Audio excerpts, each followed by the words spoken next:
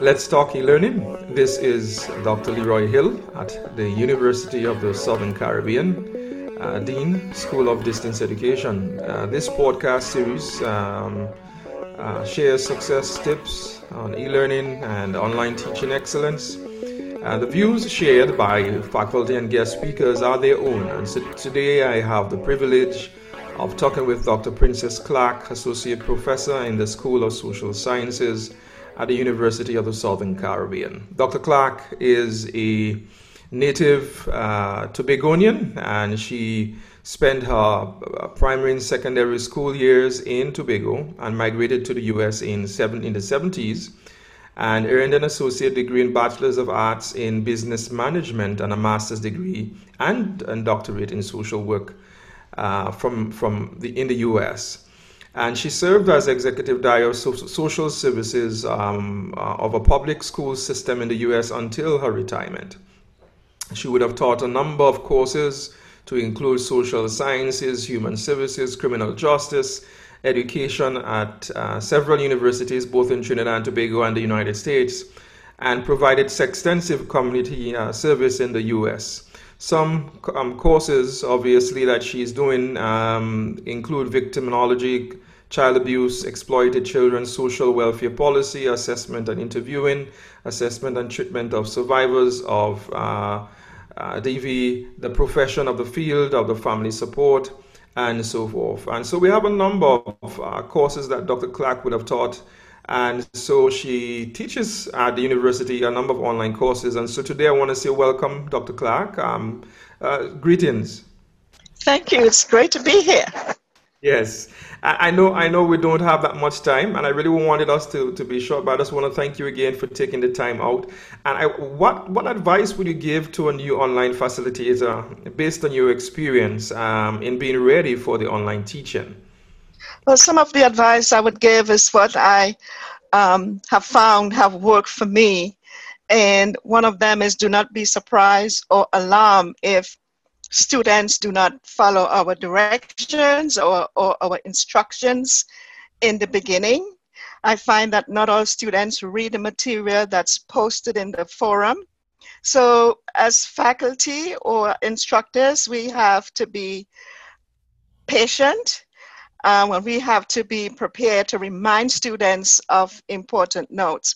You know, online teaching can be fun, but it's also challenging. Because students have to be self-motivated, and this can be especially difficult. So teachers have to find a way to encourage students. Also, I encourage teachers to have a passion for what they do, what they're teaching. If the subject matter doesn't generate an excitement for the teachers, then the students will pick up on that. Mm-hmm. Be familiar with the content, find multiple ways to engage the student. And as I said, be patient because we are dealing with different dynamics and personalities. Be accessible, be flexible, but at the same time, maintain boundaries. Take time for yourself. Mm-hmm. Even though it's online, we don't have to be online every single day, every hour of the day. One of the things that I do, you know, I make time for family and I make time for church. I make time for my God. And when I say that I'm not available at this time, it means that I'm not available at this time. Another one is remember to rate the learning curve. And for the students, they want to know that, you know, if they are gaining any new skills. So teachers have to be prepared to give that information to their students. Good. I think you've given us quite a bit there, and I see from that point we have engagement. We have the whole idea of keeping students up to this level of expectations, certainly guiding them in the course, what is expected of them, and as well as giving them boundaries. So that's certainly helpful. But if you were supposed to explain how you go about ensuring that the students are successful in your course, are there any special things or any advice you can give to online or blended person who teach blended and online? Yes. One of them, and I think is so important, to provide clear learning objectives. When students know what the objectives are, they are more prepared to be engaged in the buy-in. That means that, what is this going to do for me? Also provide clear faculty expectations. For example, in my course outline, and this is a simple one, you know, because students struggle with APA, they Hmm. struggle with citing, and they struggle with referencing.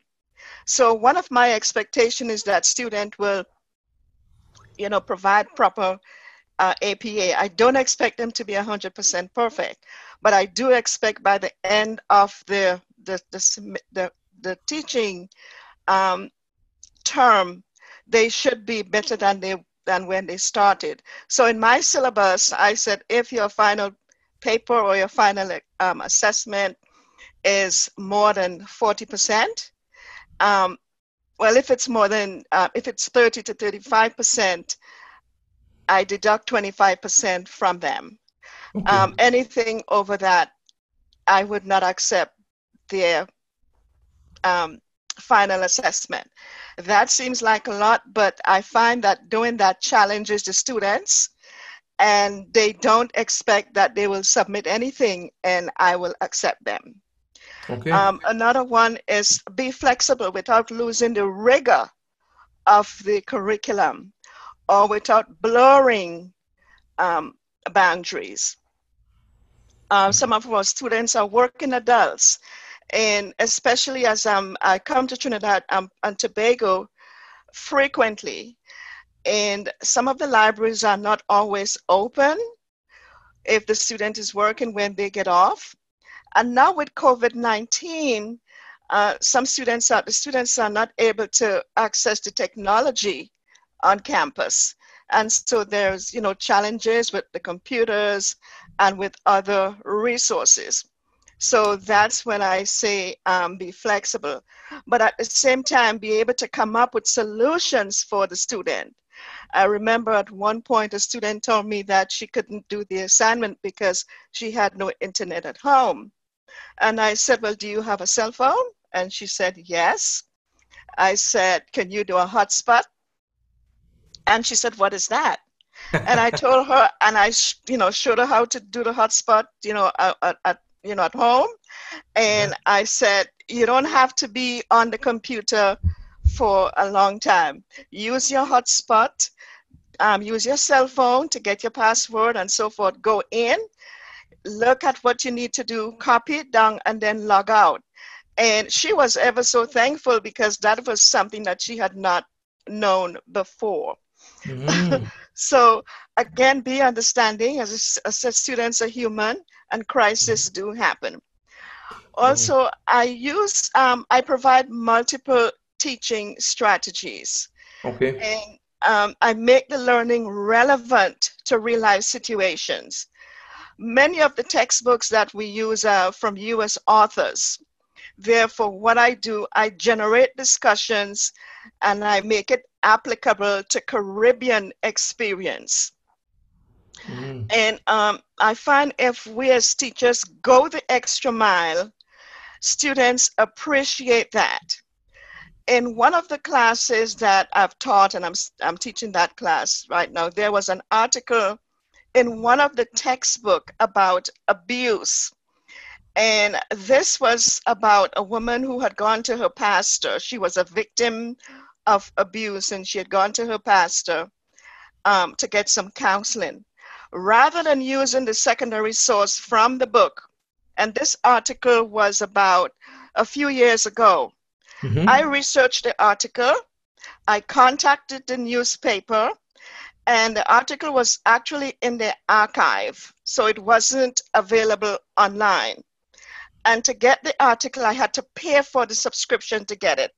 Okay. But because I thought that the article was so relevant to family violence in Trinidad and Tobago, I paid for the subscription, thereby showing the student that I'm going the extra mile for them, and I'm not plagiarizing. I'm not taking something from a textbook. I went directly to the source and got that information. Wow. Another thing that I find that's very helpful is to provide timely feedback. Okay. And in providing the feedback, I use two methods. I use a sandwich method and I use the Socratic method. The sandwich method, I will compliment them on what they've done, good so far. I've given, what I would like to see improve, and then I do another compliment, in the end. With the Socratic method, I try to, in my feedback, I would ask them, help them to generate, new ideas. Okay. How will they learn? How will they use this information? Do you do this primarily in your discussion forums, or do you do it both in your discussion forums? I do it in their feedback. I do this in their feedback. feedback. Okay. And then I acknowledge students in the class. And for example, when students, like the first week of school, I will read all of their bios and introduction. I may not respond to every one of them, but I will, like, good to see you, put C in, quotation mark, good to see you again, and so forth. But I would read all of their introduction. And then at the end of the week, I will give a summation of their bio and the recurring themes that I see in the bio. Then I will address that. And sometimes I will see where students are talking about, it's a lot of work and they're scared and so forth. So I will address those. Another thing I do to ensure student success, if along the way I find that a student is missing, when I say missing, they're not posting discussions, they're not engaging in the classroom, I will send them a private email. I do this periodically to ask them if there is anything I can do, if I haven't seen them in the classroom, and the last time I saw them post was at Unit 2 and we're at Unit 4. And so, I show them that I do care about them and their growth. I provided a rubric. I post multiple forms of resources with the discussion, because I do know that students, they're busy, but at the same time, I encourage them to look for other resources so that they are getting a varied information from the topic. And then the last thing that I want to mention is maintain confidentiality without violating the university's policy. And this helps to build trust, because Trinidad and Tobago, the school, is a small community. And student wants to know when they tell us that, the most precious, what they're dealing with, that it's not going to be repeated across the school. And if I can give you a small example of this, during the last semester that we had a student who had a few students who were dealing with the topic, and the topic was family violence, and came to me, disclosed some information.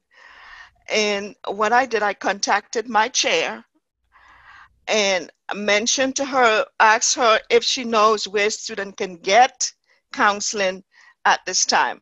And so she, referred me, she gave me the information. I posted that in the classroom for everyone, and it worked out well, because from the feedback I got, students were able to benefit from that information. Okay.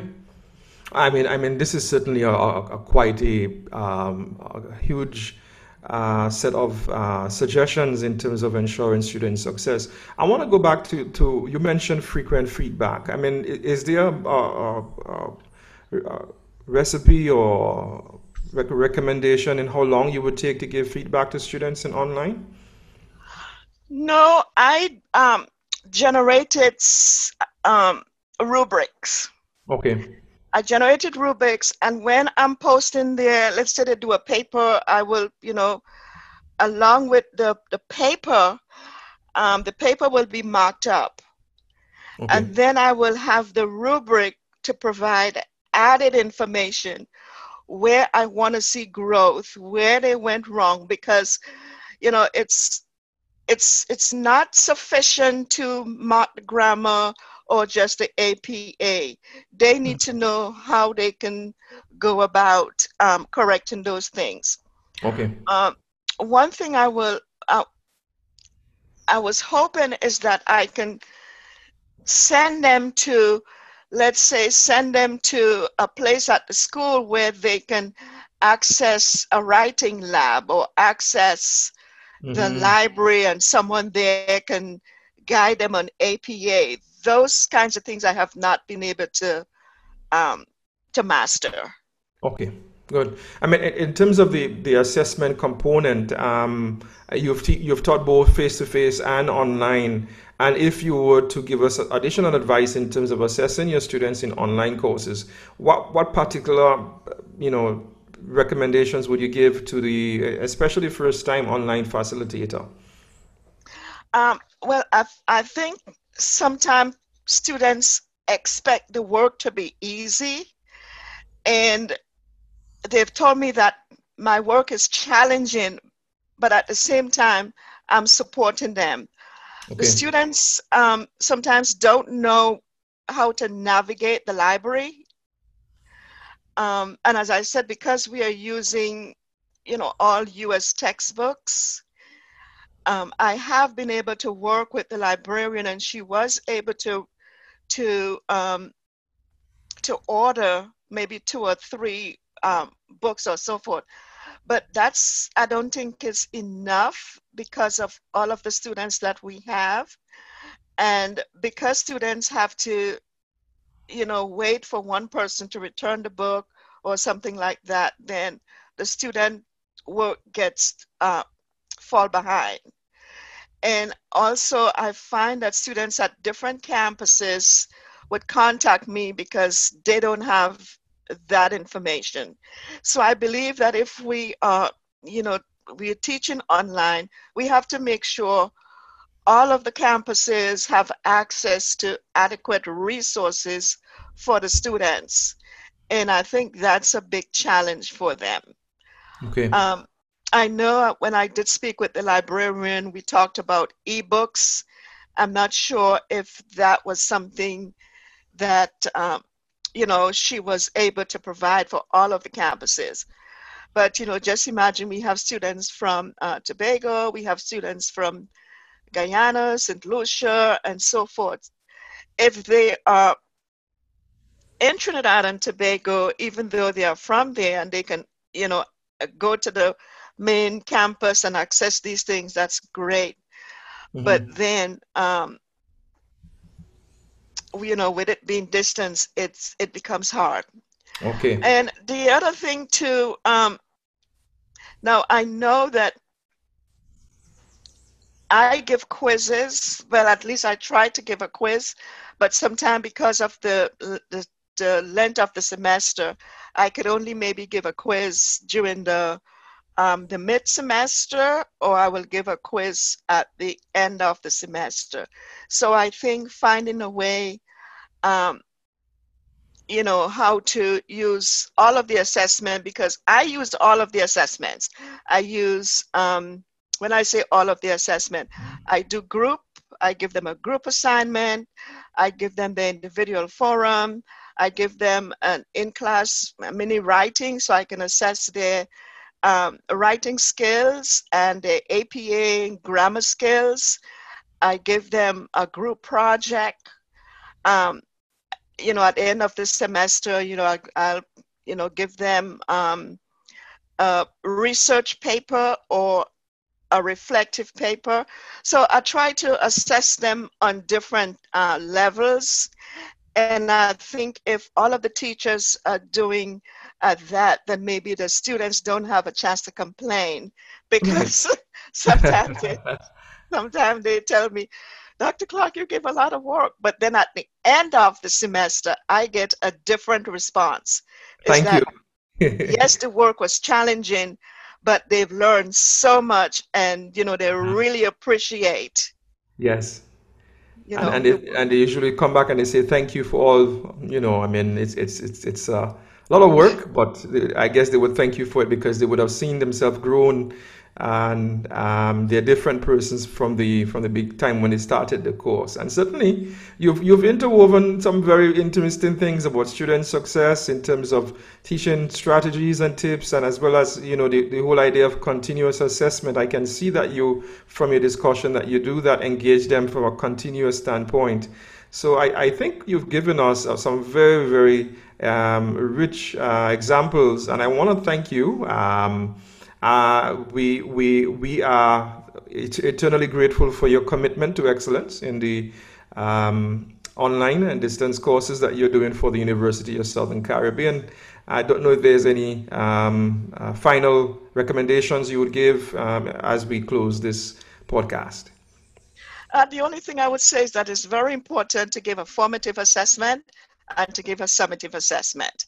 So, if we are all incorporating that in our online teaching, I think the students will appreciate that very much. And finally, I want to thank all of USC faculty. I want to thank you for supporting me, Dr. Clark, Dr. Hinkson. You all have been great. And thank you for giving me the opportunity to teach at USC. Thank you. Thank you. Do enjoy and be safe. All right. Thank you so much. Thank you. Bye-bye.